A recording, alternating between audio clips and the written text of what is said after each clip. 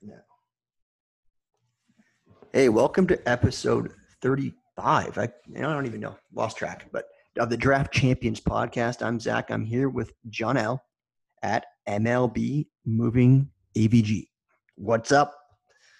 I'm so pumped for baseball. I'm coming out of my chair. I'm pumped for this week. You know what? This is my third New Yorker in the last 3 days. So we had Mike the Mouth, and then we had Matt Modica, and now we have Johnny. So and tough acts to follow for me.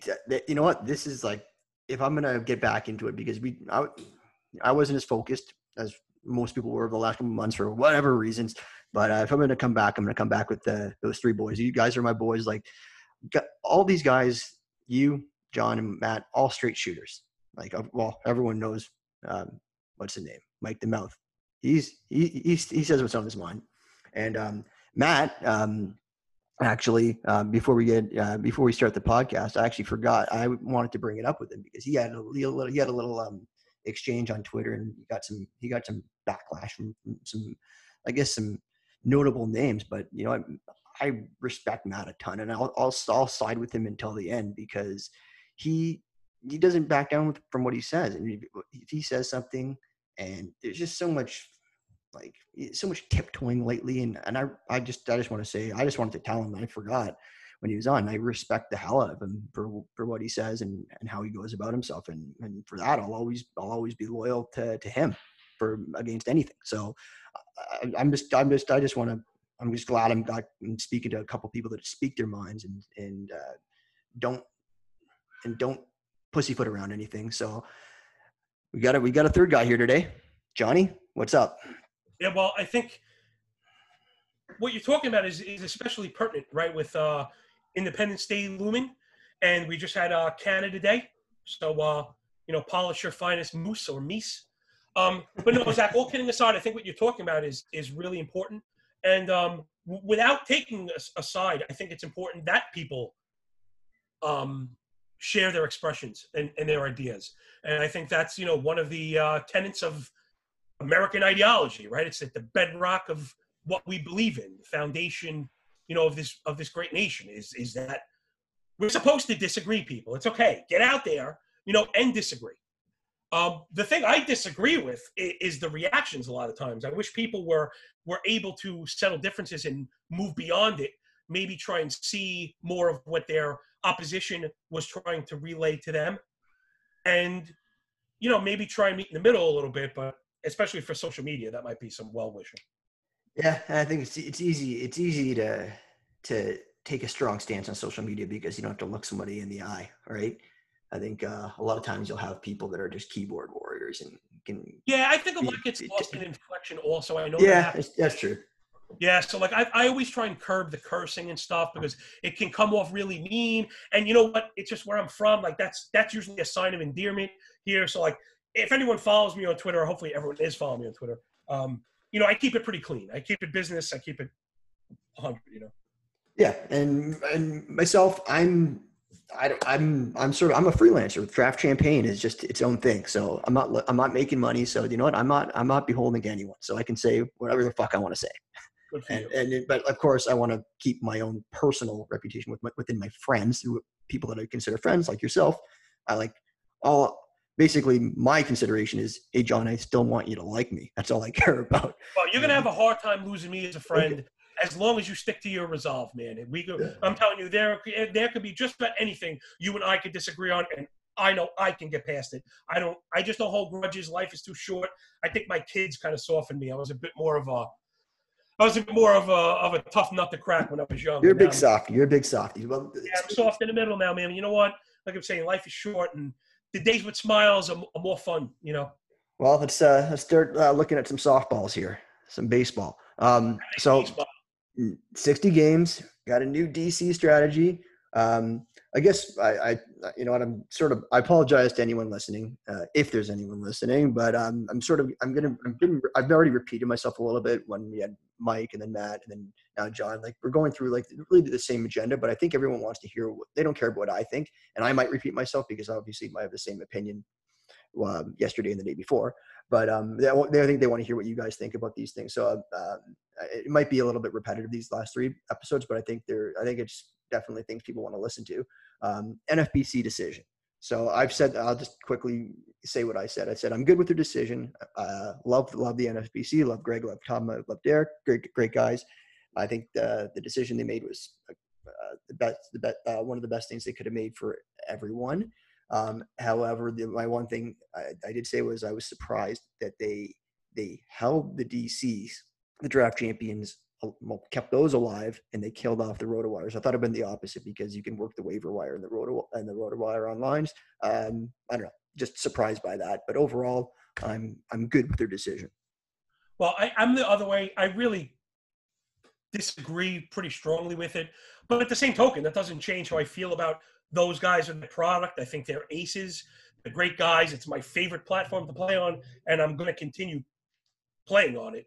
Just because I disagree with them, I don't think it's malicious. I think they're in a very tough spot. And it is what it is. Listen, as a handicapper, I try not to get mad about money once I put it on the table. That's usually, a road to ruin.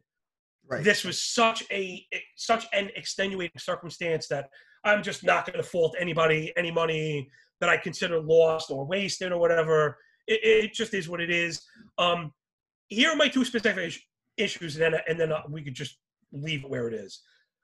My first beef was, regardless of outcome, I would have preferred an equal application of the refund, meaning either let it all play or don't let it play, because then at least it's the same for everybody.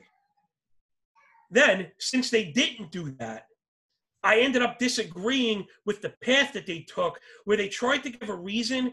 And to me, I don't know, it felt like a government press statement where, like, you kind of get this official release that explains itself, but you totally disagree with it at its fundamental core, so it doesn't really satisfy you. And, yeah, you kind of were starting to circle it, Zach. Maybe you did it in more detail. I won't go over too much, but the game that allows for adding players was suspended, which is the easiest to recoup from because you can add players.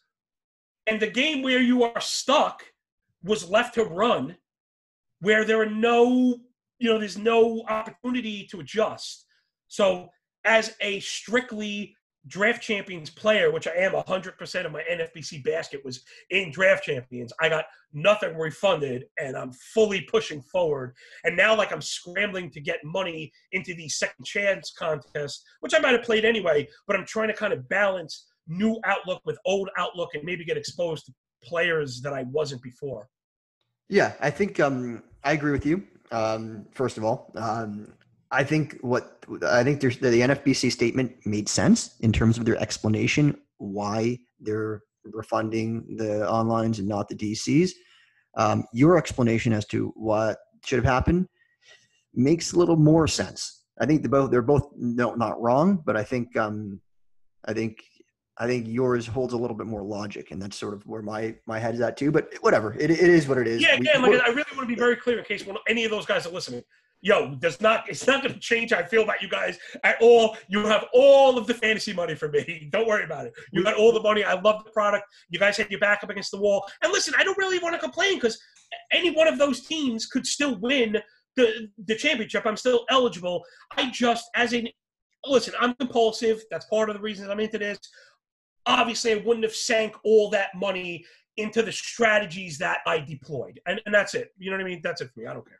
Yeah. Okay. So we'll move on. And we got our health. We're happy. And if like I was pushing to play, so I'm thankful that they left some contests on the table that we already drafted. So I'm happy.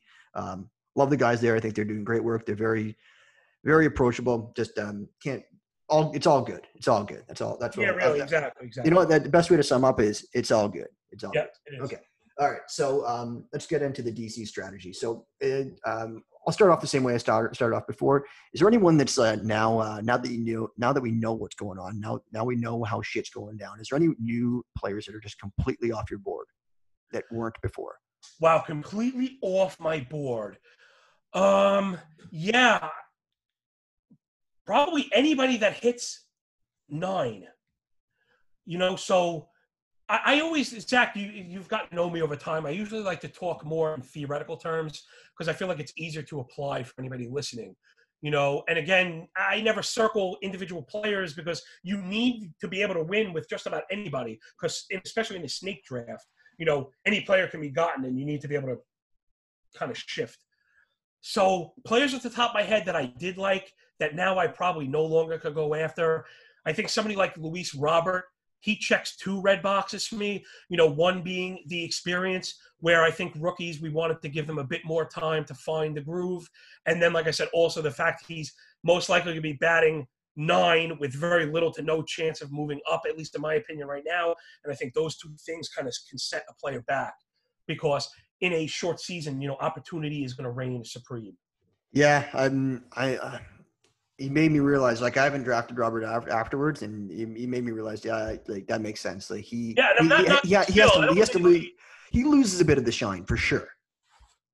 Yeah, and I think players that fit that description also. Ahmed Rosario was somebody else that I found I was kind of falling back to. Even at some points as my starting shortstop, because shortstop is pretty deep as a source of steals, and then maybe even some production because unlike Robert, I think Rosario has a pathway to the top of the lineup. It's not there right now. I think the Mets are particularly deep. So, those extra at-bats every week over 60 games, it is definitely going to add up. It is definitely going to add up, and I'm like winking right now because I'm giving you a tease. That's the next thing I'm working on right now. I'm doing a study on like plate appearances. And I can't wait. Yeah, I think in the 60-game set, we're talking about a percentage of opportunity gained with each lineup spot that only a fool would ignore. So, and I haven't crunched the numbers on this. So is that more impactful in a 60-game season than a 162-game season, the difference between batting leadoff and batting ninth? Well, I think every game you remove, because remember, okay, so that makes sense. Yeah, I'm thinking about it. I'm saying I'm just stuttering like a Mammon dummy. Yeah, because if you take it down to the simplest thing, because if you look at the 162 games, you're going to see like those players get like, you might get like 70 more at bats. I don't know. Right, a matter of rates is what I mean to say. It's a matter of rates. A leadoff hitter is going to get an extra 0.33 at bats per game. So whether it's 10, in 10 games, it's going to be 3 at bats. Now it might not be 3 at bats. It might be no at bats. It also might be, it might be an at bat every single game. There is a percentage chance every single game, right, that the number 1 hitter gets more at bats than the hitter behind him, and so on and so forth. So the more games you have, I think the more chances you have for that to maybe come out in the wash, especially when we're talking about things like injuries. That now a single IL stint basically negates a quarter of your season. More. I think more. Elite. Yeah, it's a disaster right now, man. It's a disaster right now. It's a total minefield. So I think that goes to, if we're talking strategy, is the big headline is risk aversion. Yeah. I think if you use hindsight though, so like I think getting those players that like, well, you're like Luzardos, and then your rookies that might get called up sooner than later, like maybe like your Alec Baum, those guys were risk. Those are riskier picks before that turned out to be in your favor now. But I guess what you're saying is now once the dust is settled and the new values are in place and everyone has that common knowledge, then you want to be less risky, I guess. Is what you're saying. Well, I'd also say pitching has its own kind of caveat. And man, it's funny, Zach, I have to say your outline is pretty pertinent to the new season because now I'm winking because I'm teasing the second thing I have coming out. So that's what I'll be working on is in this new reassessment, how to gain statistical separation on each side of the ball. So you got that out of me, but that's what's coming. And man, it's funny. You just named like one of the most popular names right now is Luzardo. And man, ask me who I'm fading. I'm coming back at you with Luzardo. His price is soaring. And I don't think the return on a per game basis is there. No, I think I agree. I have shares of him, but I do fade him because I think there's very equal value that you can get later on. Well, he's an excellent pitcher, but how many starts are you getting? And how many of those is he going to go beyond 6? How many of those is he going to go beyond 7? Probably none. And yeah, when you start breaking down what it looks like, for anybody out there keeping score, in 2019, he did not throw more than 3 innings in any game. Yeah, so he only pitched a handful of games, but again, I know, but he's only going to get a handful of games this year too. Well, he didn't get any starts, so now you remember. I'm always averse to asking players to do things they hadn't done, because that's what I think you're doing. All right, he did start 7 games in AAA. Only gave you 31 innings. Back of the napkin math, I'm talking about 4 and change. Yeah. So he has not shown distance on a per game basis, even at AAA. And that's a major problem for me, especially you're talking about at a premium. Man, if I were going to take, he almost to me is the same pitcher as AJ Puck. So if you were looking to gamble on a high upside athletic, my counter would be Puck offers the same strikeout upside with the same innings pitched risk at a better price. I think he has more. I'm just trying to open up. I think he has more strikeout upside. Okay, well, sure, make my point for me. I was just trying to not. I try and be conservative in my arguments. Just to kind of put the perspective out there. No, I hear you. But counterpoint was, I don't know. I think just based on their pedigree, I think the Luzardo has a better. He's gonna. I'd bet on the ratios for him a lot more than I would for Puck, and then maybe that's why people. Yeah, I worry about the stuff that they're over 60 games. I think. Yeah, true. Yeah, again, you got to. I want to see it first. I want to be asking my players to do the things that they do, and not to do the things that they haven't, if that's possible. So that's a good segue into you saying it's a 60-game season. Do you put less weight on the ratios, ERA, WHIP, and batting average than you would before? And you say, like, listen, it's going to be more of a crapshoot. I'd rather get my counting stats that I know I'm going to get, and rather not focus on guys like that are going to, like the Adam Eatons and the Lorenzo Cains, and even I'd put Alex Verdugo in that mix as well. That being like, just a little side note, I think Verdugo is super overpriced because he's not going to hit you a ton of home runs. He's going to be like your David Peralta, Adam Eaton type, and you're drafting, and they're all getting drafted like right before pick 200, and that's where he's going. So you're basically paying for his ceiling. Well, Verdugo, I think I might push back his. Again, if I'm going to go to lineup spot and the premium lineup, he's got some primo real estate. Alex Verdugo, I'm talking about. So I think him I might push back on, depending on your category build going into that, where he is a prime candidate to lead the league in runs. And he's also a bit of an average guy. So I can see the argument for Verdugo. It depends on my build. He's not somebody I need. So I do understand that there are holes there. And I could see a place as the news of his health begins to spread, as more and more people are drafting, I can see his draft price in the reassessment skyrocketing. That would push me out. But to your original question about ratios, man, I don't know, Zach. I have such kind of a diverse build in my analysis as is that I don't value any one of those things where it would tip the scales for anybody. So as you were saying, I was just trying to think of guys like, so what is that, like Soroka, because he's an ERA guy? Well, I don't know. I wasn't into Soroka because of the strikeouts and stuff as is. Not that I don't like him, but in this short season in particular, I think you're really going to need strikeouts because of something that you and I spoke about also, which is mixing in relievers. Relievers might have a greater impact. So they're going to bring you strikeouts. So I think you're going to have to be weary with ratio guys like, I don't know, is an overall ratio guy like a Hendricks? And if that's what you mean, then yeah, I'm avoiding that kind of ratio guy, because I think a guy that needed 200 innings to get the job done, he's not going to have that opportunity now.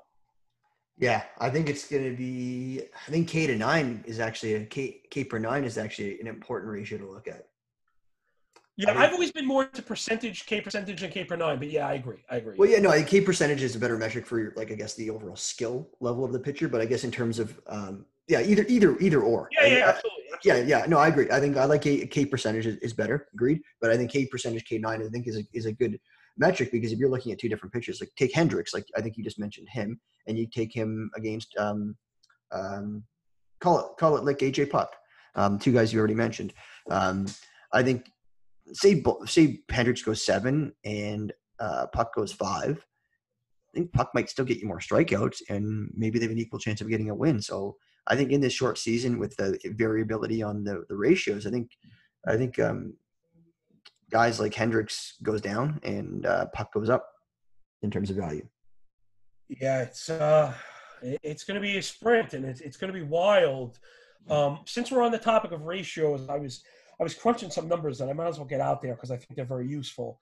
Um, so I was using 60 innings for a starter as a benchmark.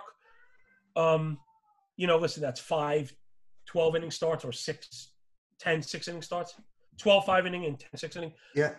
So if you had a 3 ERA, you had given up surrendered 20 runs, just sprinkling in 5 more runs, just 5 runs, jumps that ERA to 3.75. Wow. So one blow up is a big deal. That 3-run homer on the way out the door is a really big deal. And that's going to be the hang up for relievers. And now here, I'm just kind of thinking out loud because, again, we just kind of got a lot of this information. You mentioned Puck, so to me, Puck represents a high impact, low inning starter, at least at first. I was thinking more along the lines in my general, like theoretical rankings, that I might have high impact relievers higher than those guys, because they might open up a pathway to more wins. And then in certain pitchers scenarios, I'm thinking particularly about like in Aaron Bummer, or I know you really like Karinchak, or even our boy like a Ginkel, guys that are really, really effective on a per inning basis that also have a pathway with injuries to closing. So they might give you a shade less innings than the starters, but as far as ratios, they may be better. As far as totals, they may be equal, right? If you have one of those high-end RPs, and let's say Bummer gets, if Bummer gets 4 innings, he may have 7 Ks, no earned runs, and may even get you a win. And in that scenario, he's going to outperform most of the 4 and 5 starters at the very least. So based on what you just said, I have two thoughts. I don't even know if these are questions, but they're more thoughts. One would be these relievers, these high end relievers like your Bummers. Can you afford, given like the innings pitched minimums, to put those people in your starting lineups? Okay, not all of them, but because again, I'm loving this conversation because we're so focused on these pertinent theories. And again, I'm focused on innings pitched for pitchers, right? If I can't get 200 innings, then I have to focus on per game innings pitched. So again, that'll be my second article. I'm going to try and do a study on per game distance achieved. And very simply, without opening up the whole book, just as simply as we can get, a pitcher that throws 6 innings gives you a 20% greater workload than a pitcher who throws 5. So to oversimplify, that's the pathway to statistical separation in a short season. Right. So to answer what your counterpoint about the relievers is, I'm going to be front loading with my innings guys already. I'm not taking innings risks on starters because I've seen quite a few analysts, people that are very smart, say that they're skipping on pitching altogether in the beginning, and they're going to be going after these pitchers that they perceive as efficient on a per inning basis. Like a Luzardo, I guess, comes to mind. Julio Arias comes to mind. I know you drafted him in our podcast league. So it's not to kind of poop on the pick. It's just depending on your need. You had pitching before him. I'm talking about people relying on guys like Urias, Lazardo to be their 1-2. I think there you might be desperately disappointed when they go out and only give you 3 innings and a start potentially. Okay, my counterpoint to this, and I might have mentioned this on a previous podcast, but not to you. We're talking about the podcast league, and my pitching staff there is I'm not too confident with it. I love my hitters, but I have Tyler Glasnow as my 1, which you know what a lot of people do think he's good for 1. I know Vlad Sedler has him as a 1, like in a lot of drafts. I think every draft I've done with him, he's got Tyler Glasnow. And Zach, I have him as a 1, but I think making him your 1 is a I don't want to call it a mistake because it may be the best move you made, but I feel like that's where I would have disagreed. Where I like guys like Glasnow or Darvish with the ceiling for SP1 as my SP2, hoping that that'll be the thing that takes my pitching to the championship. Well, of course, I would love him as I'd much rather have him as my SP2, but I couldn't have gotten Betts, Albies, and Meadows in the top first 3 rounds. Yeah, I think I might have. Yeah, okay, yeah. Yeah, so not to go and start analyzing this draft, but in the 3rd round, I just didn't pass. I couldn't pass Meadows up. I could have taken Luis Castillo in the 3rd, but I passed him for Meadows, and then I got stuck with Glasnow as my SP1 in the 4th round. But yeah, no, I have Glasnow and I have Lamet and I have Urias. So those are like that's. I'm worried. I mean, listen, Lamet is only a 5-inning guy on his best day, so he's going to be one of those guys that has a potential to fall behind. I don't think that will apply to strikeouts because, he's great with the strikeout pitch. But let me read you a little conversation that I had late last night. And by conversation, I mean, I said something to Todd Zola, and he never responded to me. but so he posted something, and he said, Todd said, seeing a lot of speculation, Jesus Luzardo, AJ Puck, and Julio Urias should be pushed way up in rankings. Caveat emptor. Having no innings restrictions in a truncated season doesn't necessarily mean your younger arms with an injury history will get a regular workload. Same for Rich Hill. Then blah, blah, blah. People were responding to this. And then I said, my point was, let me pull it up here. You weigh short-term risk versus ramping them up for their career. So sorry about that background noise. So I'd say, I think there's a point to be made. Teams rather Urias, Glasnow, Lamet, etc., pitch the 60 innings versus like the 40 innings, like including playoffs or whatever, for their career trajectory. Because just think about it. Just take numbers. Take 80 innings versus 80 innings this year versus 60. The pitcher that throws 80 is more likely to be able to throw 140, 150 next year.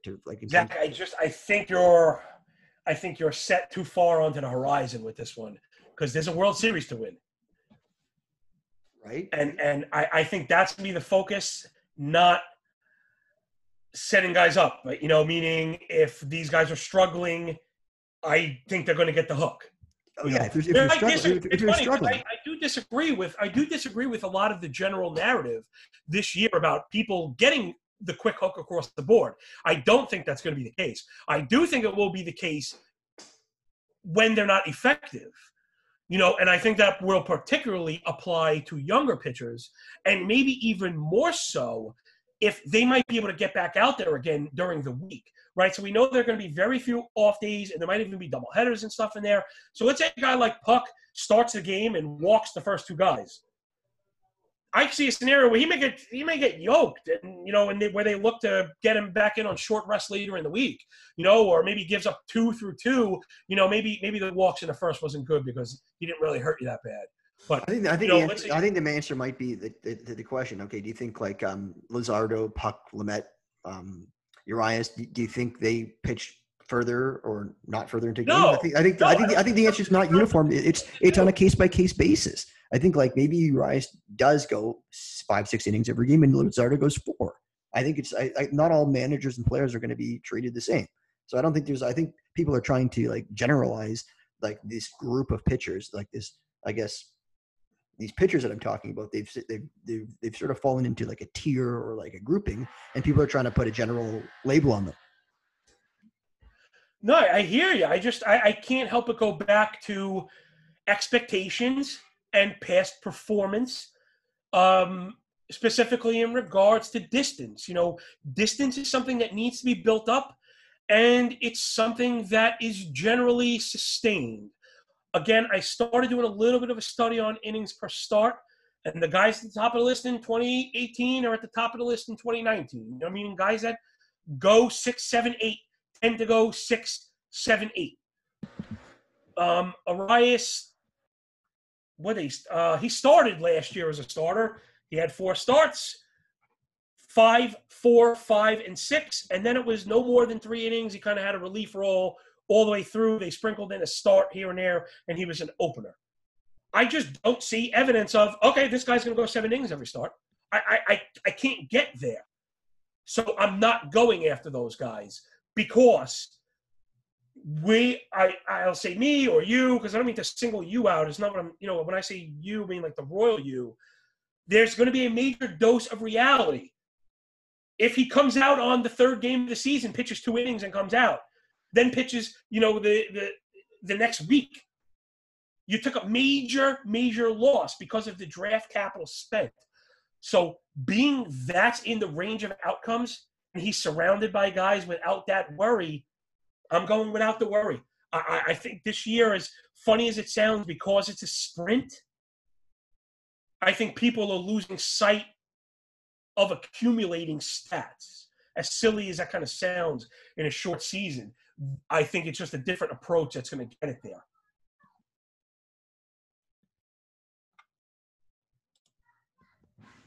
Fair enough there. So I'm going to move on from that topic. I want to, if we look at just because I'm looking at the board right now after looking at the pitchers. Well, you never elaborated on Rosario, Ahmad Rosario. Why are you down on him? Because of the line. Well, I was mentioning it briefly because of the lineup placement. The Mets are especially deep. Nimmo is healthy and McNeil is healthy, so they have on-base threats at the top of the lineup. Rosario probably represents the perfect 9-hitter for a circular lineup with a DH, and I think that's where he's going to be. So if I'm making opportunity a crux of my analytical decisions here, then he stands to maybe get 15 to 20% less plate appearances than somebody leading off. It's just that. Is he actually? I'm trying to pull up the lineup. Is he at the bottom of the lineup? I'm off the top of my head. Yeah, you're right. The roster resource shows him 9th. Well, again, roster resource, they do a fantastic job. I mean, the work he's doing there is fantastic. It's not nothing. But I think he's on the mark here, right? Like I said, Rosario just kind of fits the bill. And I know I was talking about this with Matt on Turn 2 podcast, that Rosario stole the majority of his bases at the back of the lineup last year. So that's not a concern. I think he's going to again. Wait a second, because he was in front of the pitcher. So you might want to steal more when the pitcher's coming up because I don't know. Maybe. No. I'm pushing on that. I don't agree with that. Aren't you discluded almost completely from running? If he gets on with 2 outs, you can't run because you can't make the last out at second and have the pitcher lead off. So I would. Yeah. Okay. Fair enough. My bad. Yeah. So I think I don't want my argument against him to be based around skill set or expectations. Because again, like I'm saying, this is a guy that I really liked. So I have ownership. But in this new reassessment, I don't have it because I think his pathway to the top of the lineup is blocked, and I think he fits perfectly into the bottom.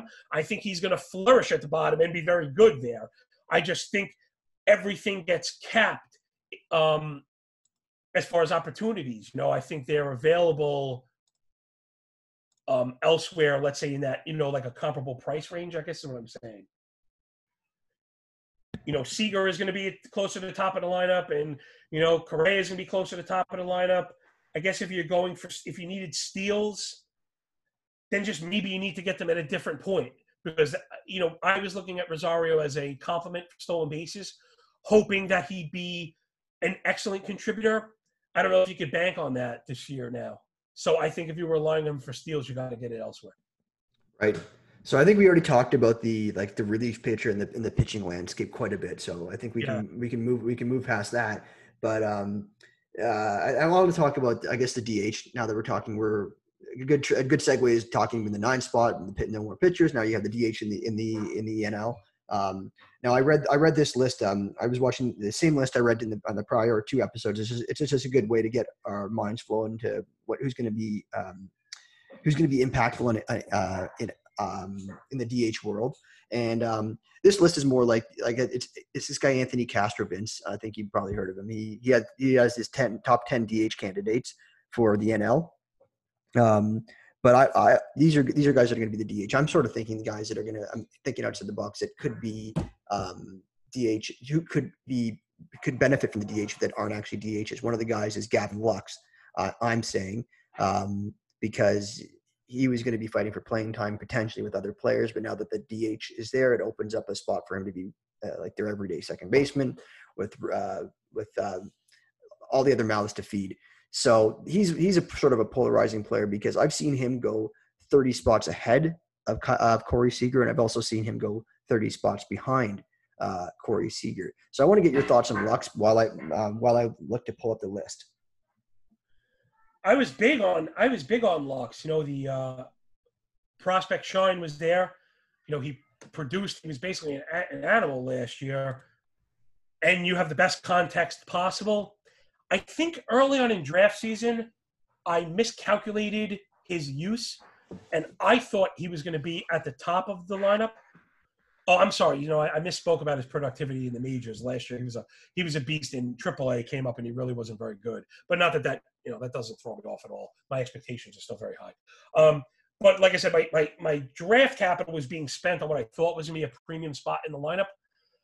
Then the very valid playing time concerns that you brought up scared me off ownership. And now his lineup placement scares me off ownership. So if we were looking at my ownership on a chart, it's extremely high and just starts to nosedive kind of towards zero. I don't mean to push back on your initial premise because I do believe he will benefit individually. You know, he will benefit from the DH because now he's playing every single day. So if that was a doubt in your mind, it shouldn't be anymore. I think he's going to be very good. But I think the argument for Rosario probably goes right to Lux. But Lux also has the red flag of youth and having not done it. I think he's going to be just fine. But I did mention before that I want more games, not less, for young players to develop.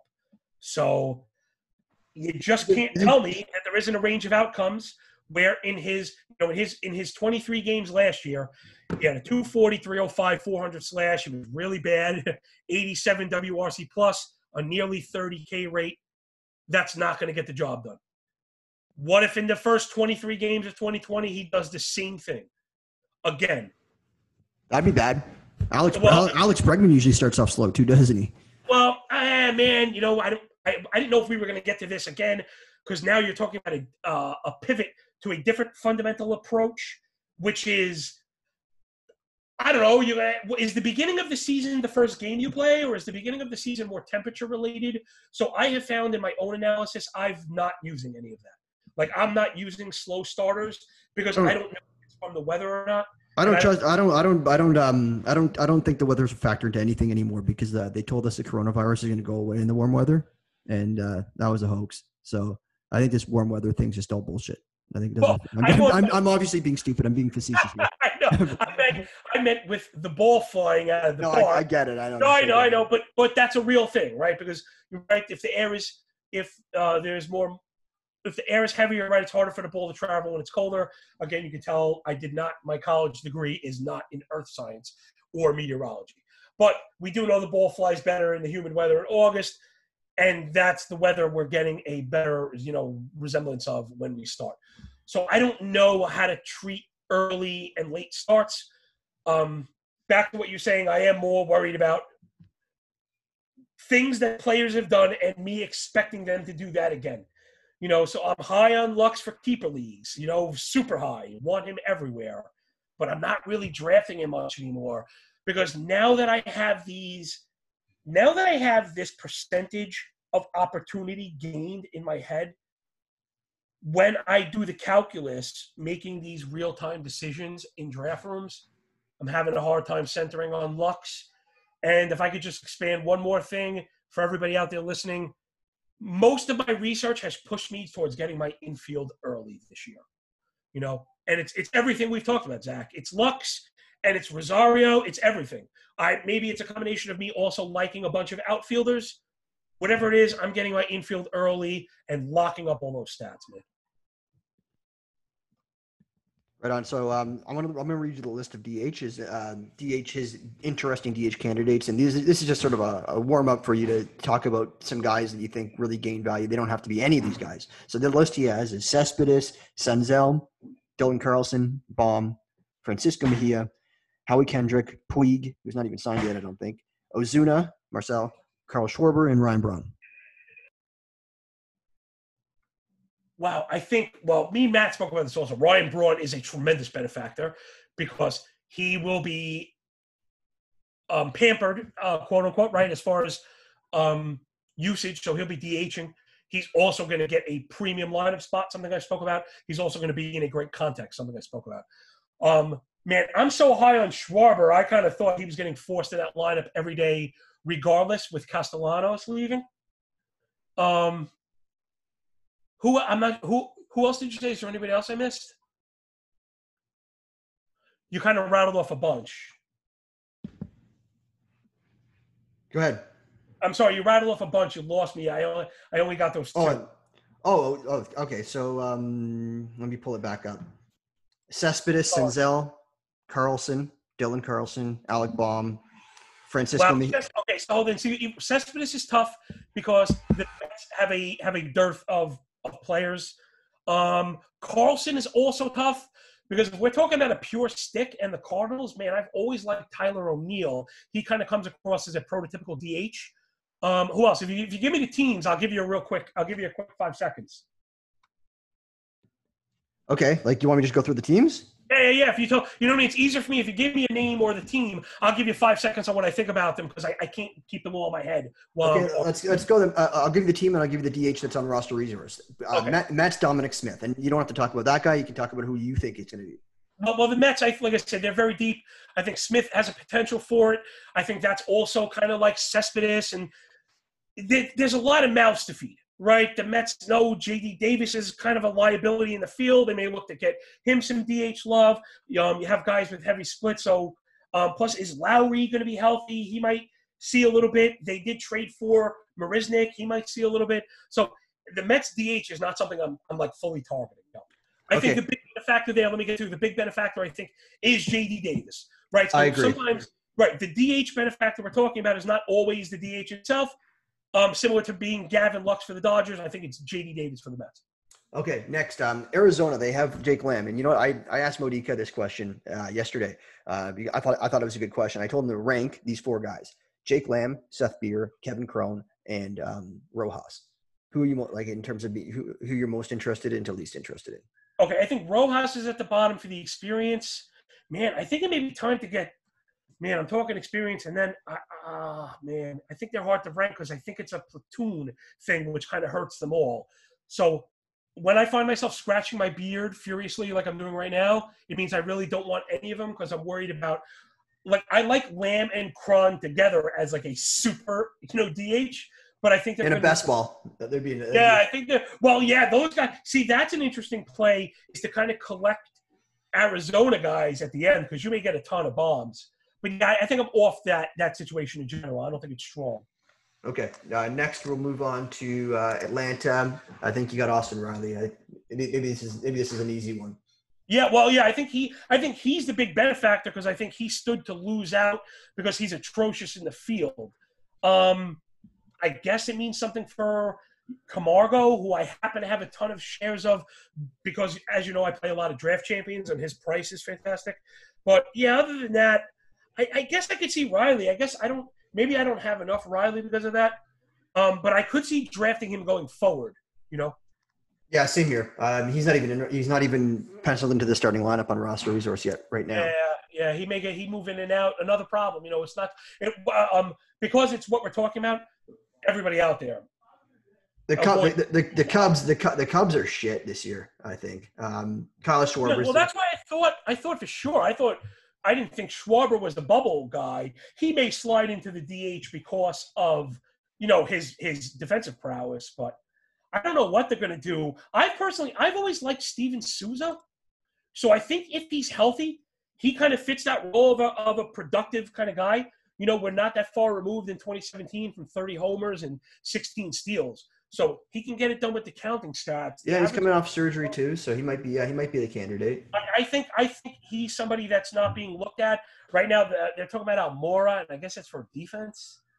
But I know people are really high on Horner, and last year I know Bodie was getting the looks. So again, I hate to be a broken record. I think there's going to be a lot of shuffling at the back of that because right now the Cubs are looking at Kipnis at second. I don't know how long that's going to stick. No way. I'm looking at it right now too. He's in their starting lineup in roster resource. Bodie and Horner are like that's going to last. That's going to last like Kipnis in the lineup is going to last like 2 hours. Yeah. So I think if you're really high on any of those guys, and I know there's a lot of Horner guys. Man, again, you got to think about that service time issue. They may not want to start it for them. All right, and just a side note, Quintana is basically you stick a fork in him. Oh, you know what? I'm sorry. Let me just backtrack because I hate misquoting.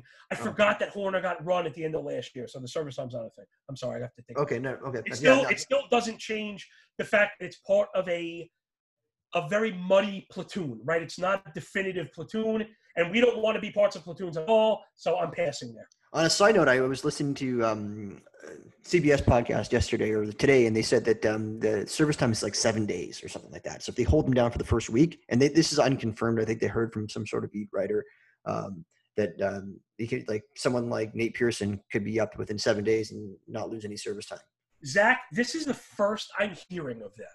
Well, listen to the CBS podcast. Like it's within the first like 5 or 10 minutes of the podcast. Because I'm probably not quoting it exactly right, but they said that they started talking about some sort of speculation over service time. Wow. Okay. Just real brief on that. If that's the case, all of the super high upside youngsters get a bump for me, depending where you have to get them. I mean, I know again, I'm in live active drafts. I'm in a different draft champion that you and I are not in, and I made sure to grab Spencer Howard, right, who kind of fits that bill. I grabbed him in the 20th round. So even though he should have represented a starting space, I am okay drafting guys like Howard to put him on the bench and then going to fill in guys that I think are going to be getting innings. I think we're going to be talking about my late loves later on. Yeah, I think he's the guy. I'm in another draft champions as well, and I've basically mirrored the team that you've drafted in our draft champions because we're both drafting from the 14 spot. And yeah, Spencer Howard, Mackenzie Gore, Pearson, right, Kopech, those are all of my big targets. Are there any else I'm missing? If I could pick your well, I haven't been. I don't know if you like Puck, but anyone else? No, I know those are the big three. And man, Howard's something else. All three of those guys are excellent. I know you love Mackenzie Gore, and I have been passing on him, and I think I may come to regret that. Maybe. And I'm also hearing that Luis Patino on the Padres as well. Their other stud prospect. He might be neck and neck with Gore now, like this year with the Wow, do you think there's room for both? They can't. Where could there be room for both of them? I mean, the assumption would have to be that it's a Richards injury because he's very good. Yeah. Not going anywhere. I don't think Lucchese's going anywhere, and the same with Lynette. I think Lucchese could go. You think so? They could turn him into a Strom. Well, look. If they gave Lucchese Strom's role, and they both had the same role, and you said you have to draft one of Lucchese or Strom, I'd be drafting Strom. The only thing making me draft Lucchese more than Strom is the fact that he's in the rotation. Like if I was building a team as a general manager, I'd rather have Strom. Man, I was into Lucchese because last year and he wasn't even thought of as being that great, but this guy was top, like, let's say top 15 to 20th percentile across the board. Lucchese's on like a career trajectory of like a poor man's Quintana. Yeah, I think he's going to outperform 235 XBA, 397 X slug, 299 X woba. Man, those are excellent. I'm also a sucker for guys that keep the line drives down. He had one of the best line drive rates in the league. It was only 17%. Well, he's gonna go off the board soon in the draft we're in right now. But speaking of Quintana, I was mentioning this before. Like he's done like for the season. Like he had surgery. Like he's out for like maybe at least 2 weeks. But like that's basically like read between the tea leaves. Like he's done. He's dead to me at least in terms of drafting. But I think it's Corey Abbott time. I know everyone's on Alec Mills, but I think my late round target Corey Abbott's going to come to fruition. Wow, I don't have any shares, and I'm not No, really. No one does. I'm the only one with any shares. Literally. I love that. No one has shares. I have the shares. I have a Corey Abbott monopoly. Man, well, I'll know. I hope I see that. I hope I see that Roto Wire blurb someday. Well, yeah, me too. Okay, so let's moving on to the. I don't think we can go through all the teams for the DH, but let's do one more. Cincinnati Reds. Yeah, so their DH right now is Nick Senzel on the roster. Well, they're just a big benefactor across the board. Absolutely. In fact, they may be the big benefactor across the board, because people all offseason were worrying about usage and kind of the crowded outfield. I think Shogo gets a tremendous bump because where people might have been worried about it, and now again, if we're going to talk lineup placement, he's been atop that spot at roster resource for the past like 4 months. Since the signing in January, 6 months, I guess. That might be a player that is a league winner, is being completely overlooked for his cost if he's going to play every day. Right? You mentioned Senzel. Man, now Winker is going to play every day, right? All those guys that we weren't sure about are going to get looks every single day. So I think, man, I just love the Reds in general. So you made a pick as we're talking here, right? Yeah, I just made a pick as we were talking. That's why I had to have to ask you to repeat something before. I hate doing that. I'm actually on the clock in another league. I'm just going to do it. Were you picking when I was telling you the list of like that Castrovince's DHs? Yeah. Busted it, but at least I remembered to turn off all my bells and whistles and. I got my basement renovated. See if that's what I'm going to put you on the spot. I'm going to let you make my pick. I know he's coming from Texas. Kyle Gibson or Jordan Lyles? Fuck. I'll take Kyle. I take Kyle Gibson over Lyles, but I know he has the risk. He has Crohn's disease, so like there's talking about him maybe sitting out, but I don't think he is going to because he's on the roster. So I don't know. Don't blame me if he sits out though. Oh, tough. I didn't know he was. He was a health risk, but like Crohn's. So I don't know. Oh, shoot. All right, now can I go against you? What if I agree with you and then tell you afterwards? I didn't listen to you. I don't want to. You can do whatever you want. Yeah, I'm not going to. I'm going Lyles because I want to avoid injuries. I'm not going to fault you, but I guess I got to start mining the news. Okay, so let's move on to the. You want to talk about prospect? We already kind of talked about prospects, so let's go let's do a look back on the old drafts. Like, tell me a player that you're really glad you targeted, and one that you're sort of regretting based on the new landscape that you have, like players that you have a lot of shares of. Yeah, this one's easy because I like to do a lot of work on late players. Yep. So quite a few of them have really kind of panned out now. So I'm really glad I was on Austin Voth the entire offseason. Oh yeah, you were all over him. Yeah, and now Joe Ross opted out of the season, so Voth should have a clear path to a full load, and I think he's a league winner at the price. Big words. Yeah, I mean, listen, he's still going 300 or post because remember, a lot of people draft off the ADP list. As right now, the ADP list is complete and utter garbage. It's meaningless. It's never been more important to do your own work. That being said, it doesn't mean you go out and grab him in the 20th round, but it does mean to make sure that you're 50 or 60 picks above ADP, to make sure that his name is on your list before his true number starts popping up on the screen and you're giving other people a chance at that kind of value. So, man, I really love Voth.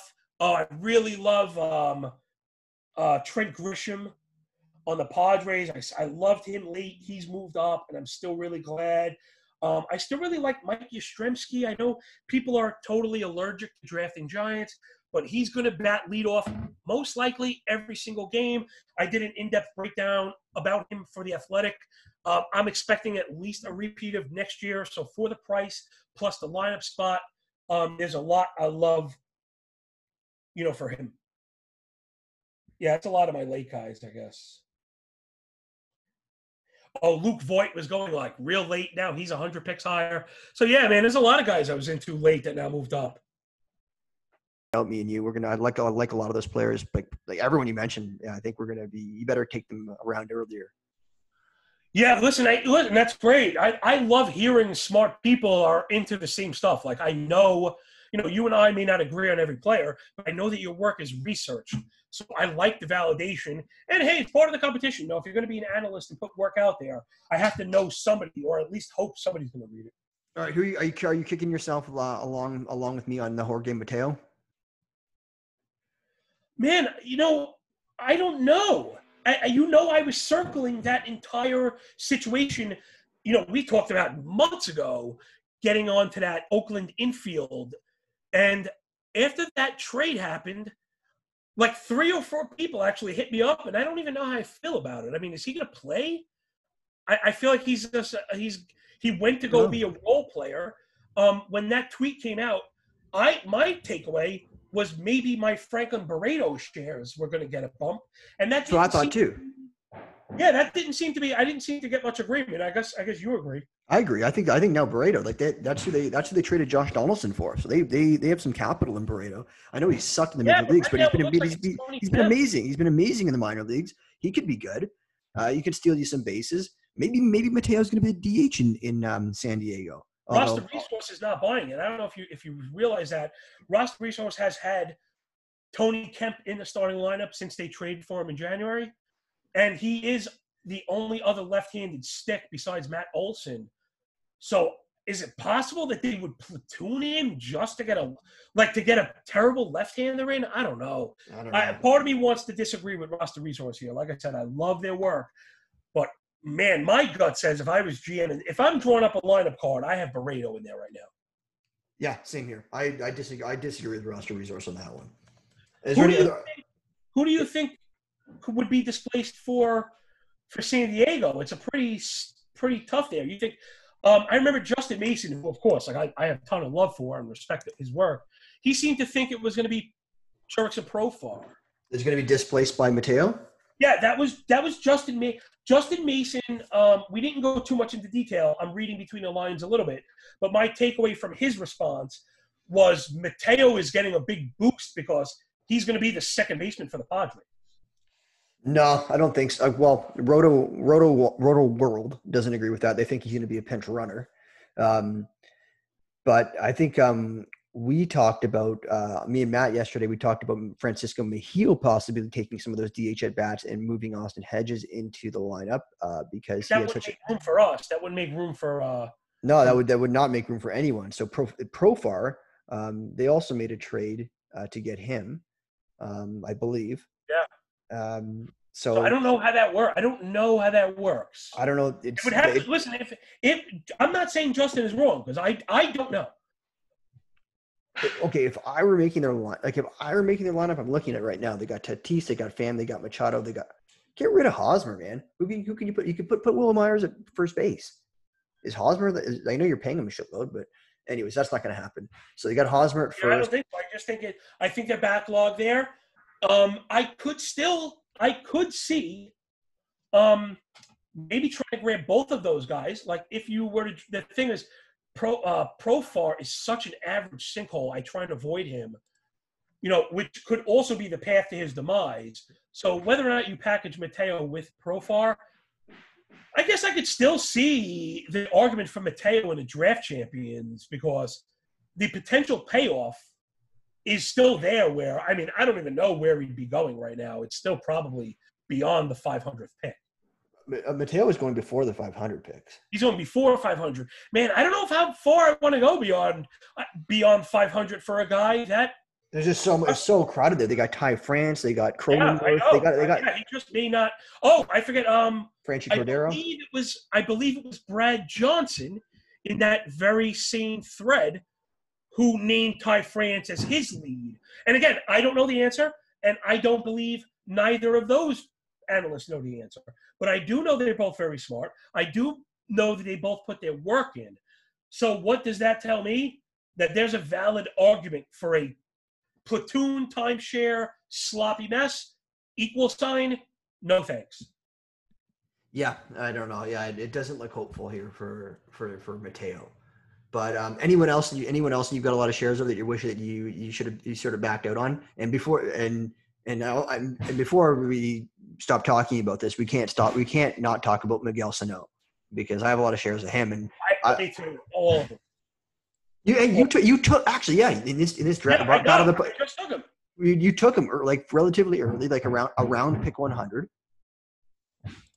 Right. Well, again, I was talking before about categorical builds, and I think the overarching thing is that the fact that he kidnapped someone, and now he might be like he could end up on a restricted list. I know the profile is risky because of injury, because of like he could hit 200, but whatever. But he has a shitload of power. But I'm worried about the fact that, like, I don't know. I think the MLB's got so much on their plate right now. I'm hoping this investigation, if any, just gets pushed off. Well, I know sometimes the major leagues or the sports, organizations will take action, even if the law has not. From what I understood, all the legal stuff is cleared. Charges are dropped or whatever the case is. So if we're just going off what we know, it seems safe to me. I wouldn't have drafted him otherwise. But from what I understand, the legal stuff's out of the way. Again, that does not mean the major leagues will not take action against him. I'm glad you gave me a second to go through my player shares page. I love looking at that. Man, you know what?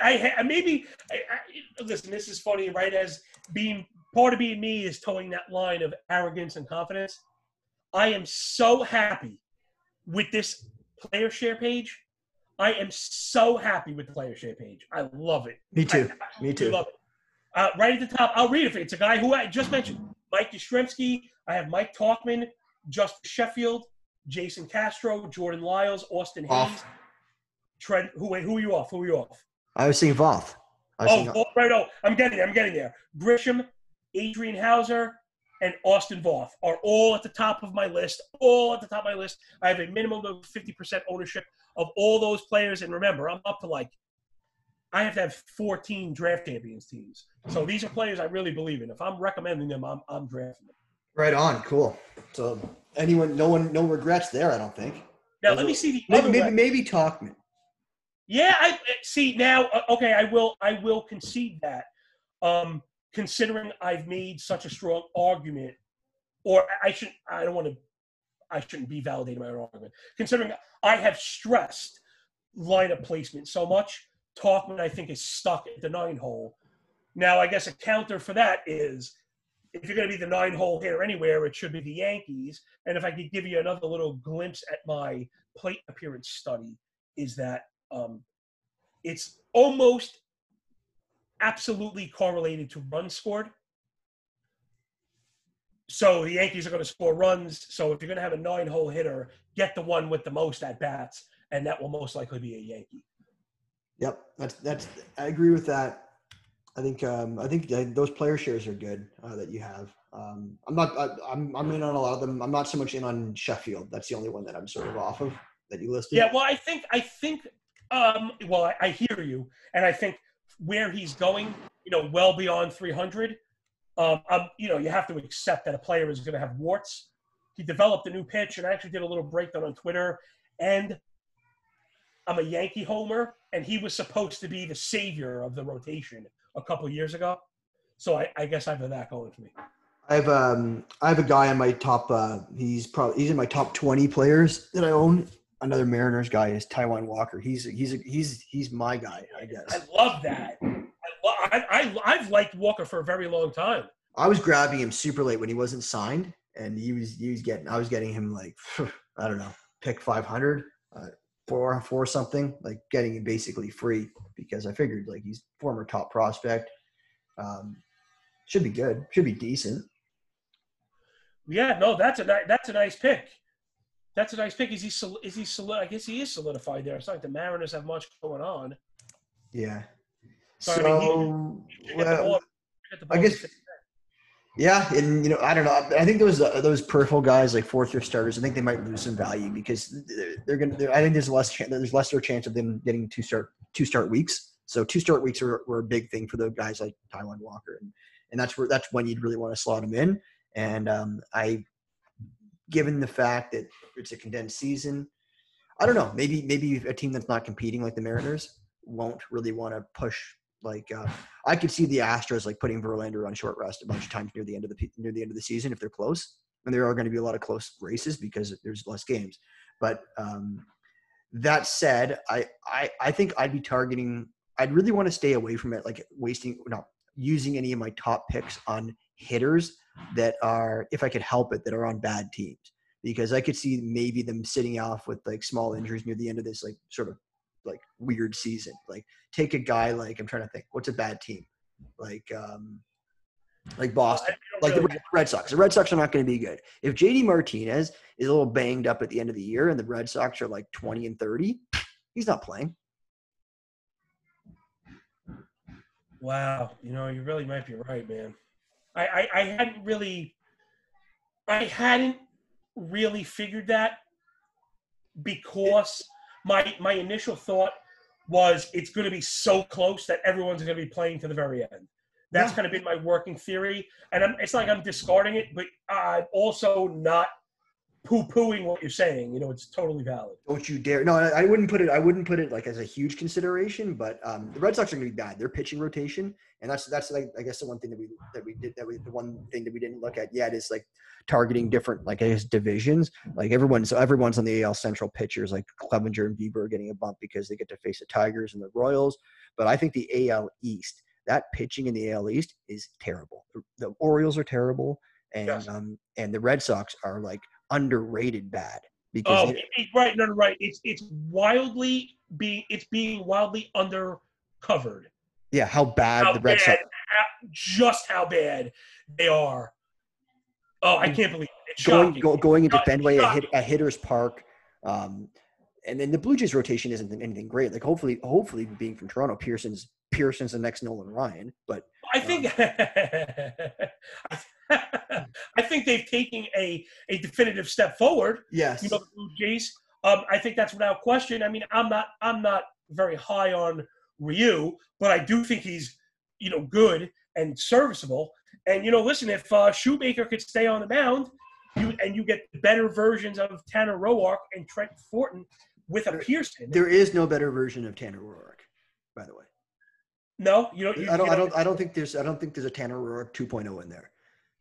Yeah, so Tanner Roark looks like he's gonna I don't know. So you have the 2014 and 2016 guys as an anomaly, and then the last 3 seasons he's almost been a mirror image of himself, ERA, WHIP, and such. Yeah, I think he's done. Yeah, I believe that. I believe it. But then also, who's somebody's knocking down the door? Yamaguchi, correct? Yeah. So maybe Yamaguchi gets a little bit of love there. I know I saw some news on Ryan Barucki, who I mean, listen, he's not great, but he's shown some glimpses actually. He has. No, I think the Jays will be okay. Like they're not anything. They're not going to be like your Washington Nationals. And we're looking, and I know we're looking at the East, and I know the Nationals have a great rotation. The Braves are very good. The Mets are okay. The Mets is okay. They took a step back without Thor. But I think that they take a little bit of a step back. But I think like when you look at like the other when you're playing 40 games with your own division. So take the Yankees. Sorry about the background. Take the Yankees. They get to beat up on the Jays, Red Sox, Orioles, and really they have 2 series against the Braves. They have 2 series against the Nationals. They probably would have played the Nationals once anyways. So it's 1 extra series. It's really doesn't swing the needle that much. I think you really got to look at your own division, and you really get to beat up on your own division. And I think that's the major. Yeah, that's the majority of the games. The Rays and the Yankees hitters, I think you got to give them a little bit of a boost. Yeah, absolutely. Absolutely, and I think it works the other way too, where the hitters in that division are really good. So I had found myself fading AL East pitching just because, that was when they were only playing 19 apiece. Now it's 2/3 of the season. And you're kind of feeding. I mean, back to Ryu briefly. That was one of the things I didn't like about Ryu is I didn't want to feed that left-handed pitching to all the teams in that division. Yeah. So I think it goes both ways. I mean, I guess they're actually a function of each other. The poor pitching is going to lead to that offensive production that you're talking about. All right. One other thing that I brought up in our chat yesterday, I want to get your thoughts on this, is just like a small little tidbit. Yordan Alvarez. I think the NFBC lowered the position eligibility to four games, I believe, and now 33% of the games are interleague play. So that would mean that 20 games are interleague play, 10 are away. So now, actually, oh man, you know what? I completely screwed up because I said that yesterday, and then somebody said, "Oh, that's a really good point." Well, guess what? There is no DH now there's a DH in the NL too, so it doesn't even matter. Yeah, how does it? You lost me a little bit. Yeah, no, I was wrong because I'm like, Yordan Alvarez gets a bump because now there's interleague play and he'll play the field. Like, duh. Wait a second, there's. No, actually, especially considering he had like the little bit of a bulky knee issue. Yeah. Let him DH every day. I don't care. His ceiling is.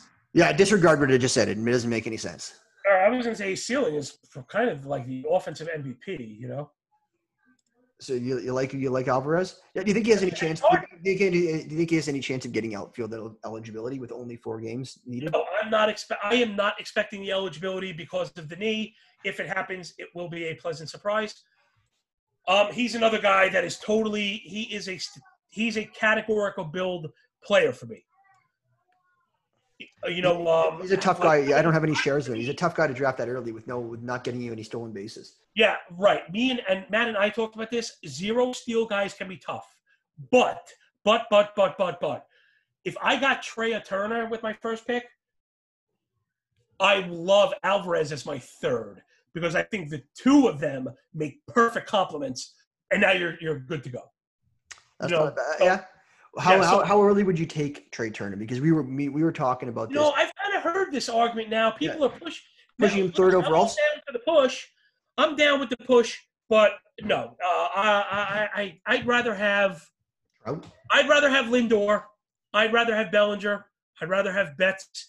I'd rather have Yelich, and I'd rather have Acuna. Notice I didn't say Trout because Zach, I can't in the short season. I just don't think I could see myself taking Trout.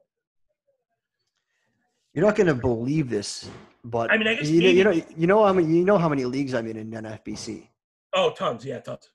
I don't think I have a single share of Mike Trout. He becomes very difficult even before the thing. If you believe the steals are gone, because you can get similar hit tools from Yelich, but he has a stolen base upside. The same to be said for Cody Bellinger. The same to be said for Francisco Lindor. Now, granted, pound for pound, I will concede Trout's a better hitter. I'm fine giving you that. But stolen bases are 20% of the categories. So that doesn't compensate, in my opinion. I think Trout's a speed risk for 2020. I'm in 23 leagues. I just checked. I don't have a single share of Mike Trout. That's kind of unbelievable. That's pretty cool. No, yeah, I guess. There's a very long list of one share guys. You take your stabs and stuff. I don't think. I don't have that. That just tells me I never had the 3rd overall pick because I had Acuna and Yelich over him at my rankings, and I would have taken Trout 3 overall, but I guess I never ended up. Or he went. No, that doesn't. Or he went 1 or 2 in some of the drafts where I had the 3rd pick. Yeah, I think I'm in 13 NFBC leagues. Maybe I think this is 14 now. I don't know. I just had terrible luck with KDS. I only had one. I think I've only had one top 5 pick. It was a number 1, and I took Acuna because I just needed to have a piece. But I don't play around. That's what I would do too. Yeah, I don't really play around with it. Although I'll be honest, if I had the number 1 pick now, maybe you and I could discuss this another time. If I had the number 1 pick right now, it's not Acuna. I think it's Yelich. I think he's the most well-rounded. Yeah, a lot of people are saying that. So are you off Trey Turner at the third overall? Oh no, I don't. Oh, that was your original question. Of course, Yeah. I tangent trade. No, I think No, you did. I think you did I'm answer. saying I like. You No, did no, it. I'm saying I like a lot of guys before him. No, I was saying I like. If I like Lindor, Bellinger, Yelich. I mean, like, no, I can't take Turner before 7. Let's say, you know what I mean? I just can't get there. I just can't get there. Neither could I. And people, I've even heard talk on Twitter about Mondesi being first rounder. Well, listen, I think I'm listening to arguments of Mondesi with a first round ceiling, but no, I'm not there yet. The furthest I could see pushing, again, I stress categorical builds, is, man, let's say first pick you really wanted Garrett Cole, okay? Or Jacob deGrom, you wanted a pitcher. Then now you know you're devoid of power, so maybe you reach for Alvarez at the 2-3 wrap. And then maybe you complement him with Mondesi. So you see where I'm going, where you kind of took your first 3 picks and made like picks to the extreme. You got possibly the number 1 overall pitcher. You got possibly the number 1 overall power hitter. And then you got possibly number 1, the overall steal threat. So I'm always entertaining arguments because, like I said, when we first started, I don't fall in love with any one player. I feel any player, almost any player, has a place depending on his price to fit into a proper build that you can win with. So okay, let's end the show on this. Let's look at our board. Let's look at our battle of the podcast draft board because it's a bunch of heavy hitters. Let's first thing let's look at is the guy that took Mondesi. Not to single anyone out. We're not going to mention his name, but just how do you? I'm off on Mondesi no matter where, just because the eggs in one basket. I think you're just putting too many eggs in one basket to suspend that kind of pick. He did go at a relative value based on where I've seen him go before. He went at pick 3.10. So the 10th pick in the third round. But that individual also has Francisco Lindor. And they got Vladdy, which is sort of like, I guess, your big pick. So see, that's my beef is if your first round pick has a strong base of speed, such as Lindor, I would have paired it with a more balanced skill set. You know, I don't think I would have went with Mondesi. I guess I should have checked because that steal, you kind of had some steals already where, like you're saying, Mondesi is an extreme. Now you have your second shortstop and the steals were already there. You know, I probably would have filled in what I don't see as a deep position in second base, and I would have taken one of those second basemen that had fallen, you know, which is like Hayora. Man, maybe but you did. You took Hayora.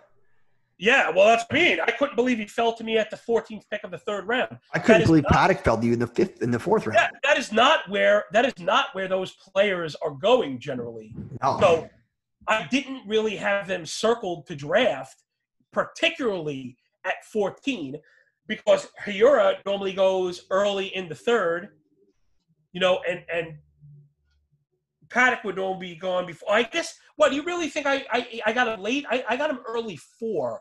I thought, not to say I jumped Paddock, because if you have a wheel pick, it's 30 picks before you go again. So I don't know if I just chose Paddock over Glass now, and I wasn't sure if I made the right pick.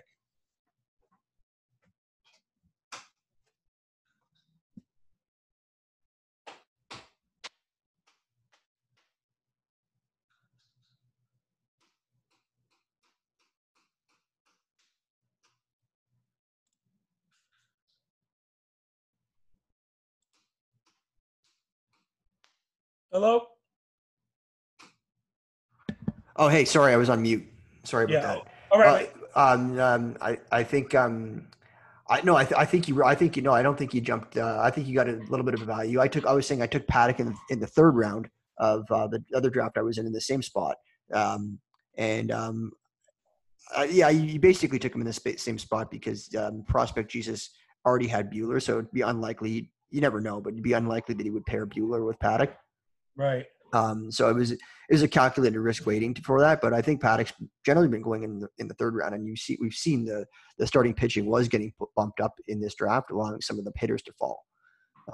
So I think you got great values there in here and Paddock on the 3-4 turn there. going back to Mondesi, like you're saying that, it's not the greatest fit on that team.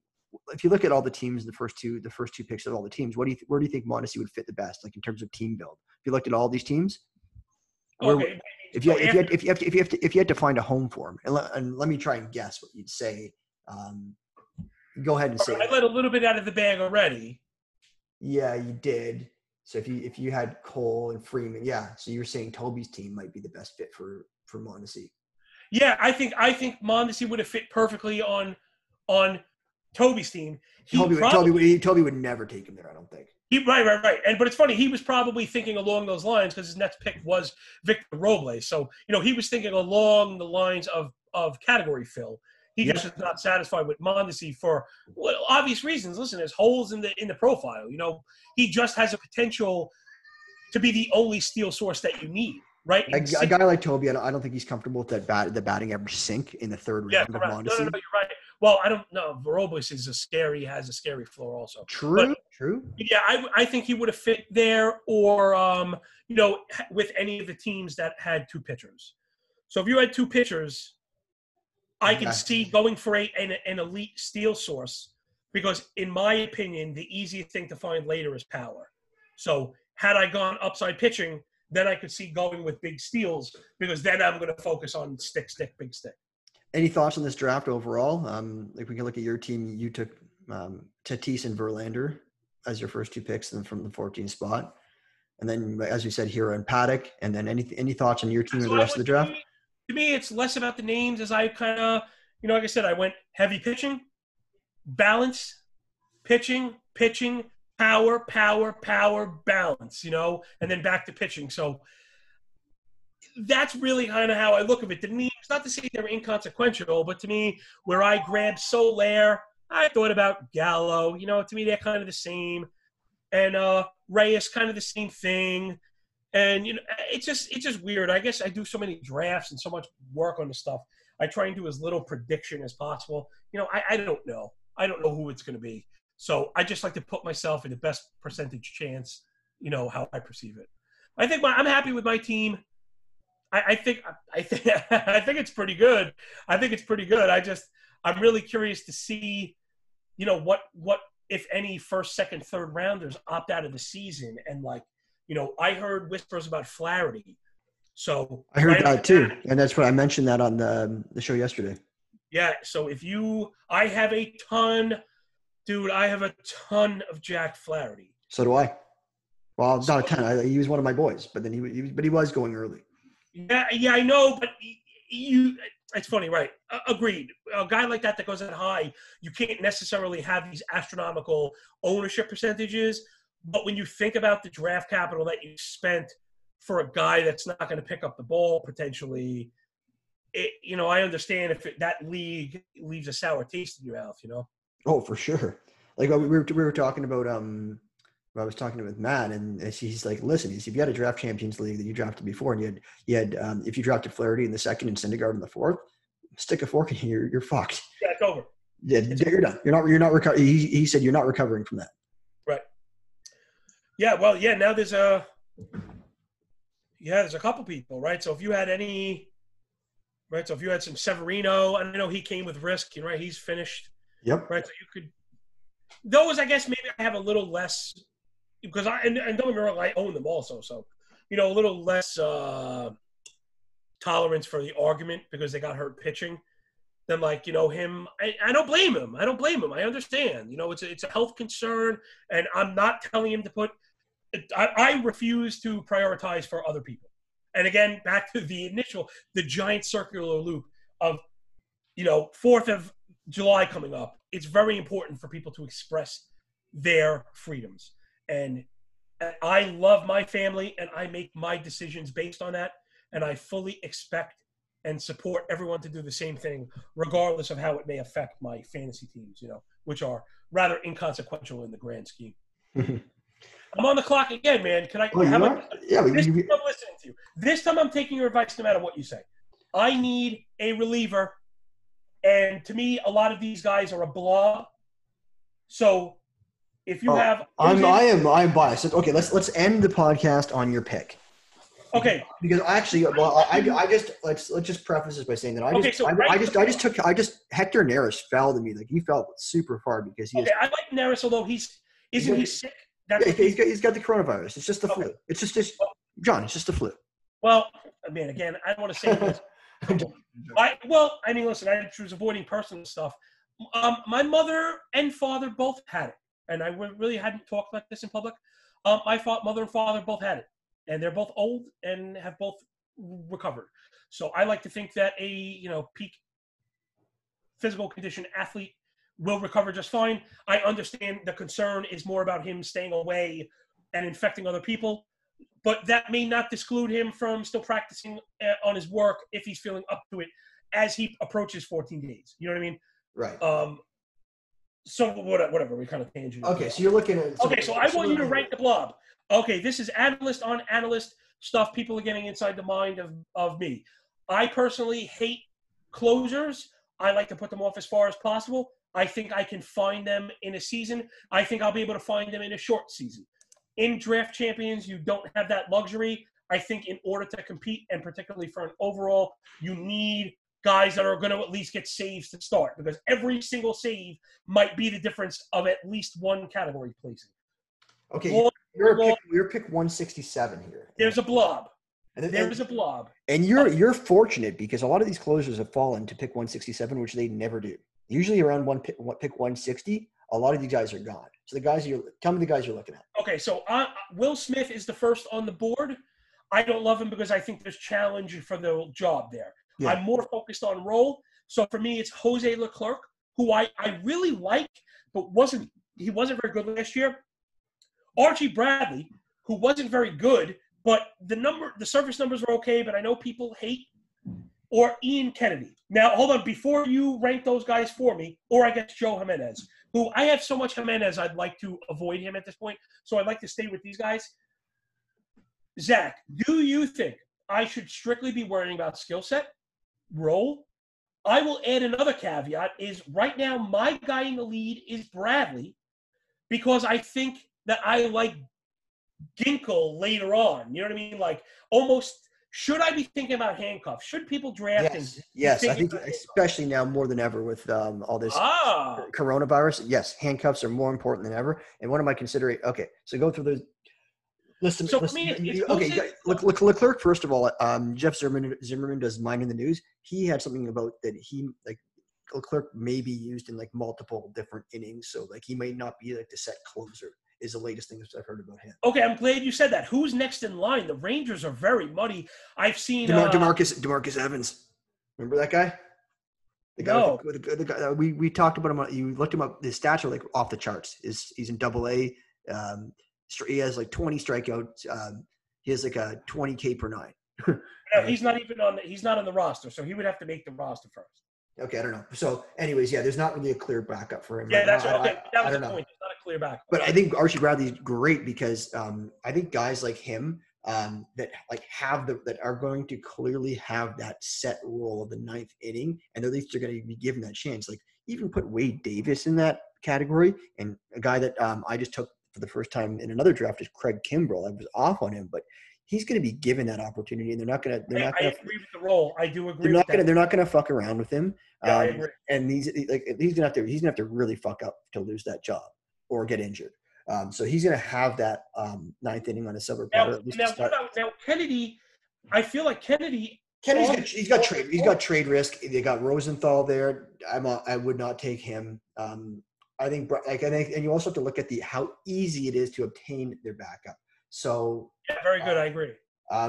Who else is? Well, I guess no one else really has a backup. You think Rondon is in the mix? I know they brought him in and they whispered about it, but what team? Oh, we're talking about Arizona because we were talking about Bradley, right? They brought in Hector Rondon. I didn't even know that. Yeah, the Diamondbacks brought in Hector Rondon. Not really. They also brought in Junior Guerra. Not worried. Not worried about that. Okay, so you're not worried about that. I know our boy, if I was choosing, it'd be Ginkel. Yeah. Now, maybe I have to go and grab Rondon with the 50th pick. I'm not a tremendous fan of getting three guys from the same bullpen, but I guess if I had those three guys, I'd feel pretty safe. but I don't like to use 3 picks. 3 picks out of 50 for a couple of saves might be overspending. Yeah. But I think see now, what I would say to people who are going through the same kind of mental calculus is, I think my answer is Archie Bradley, and I think my answer is Ginkel, because if anything, I want a guy that's going to give me those ratios that we talked about, where Ginkel could get those 4 innings, 7 Ks, no earned runs, and a win. Yep. Where that would put him in line with the SP1s for the week. So I think adding all those things together, I'm going with Bradley. And that's why. All right, cool. And that was a lot of good info here today. I hope people get to the end.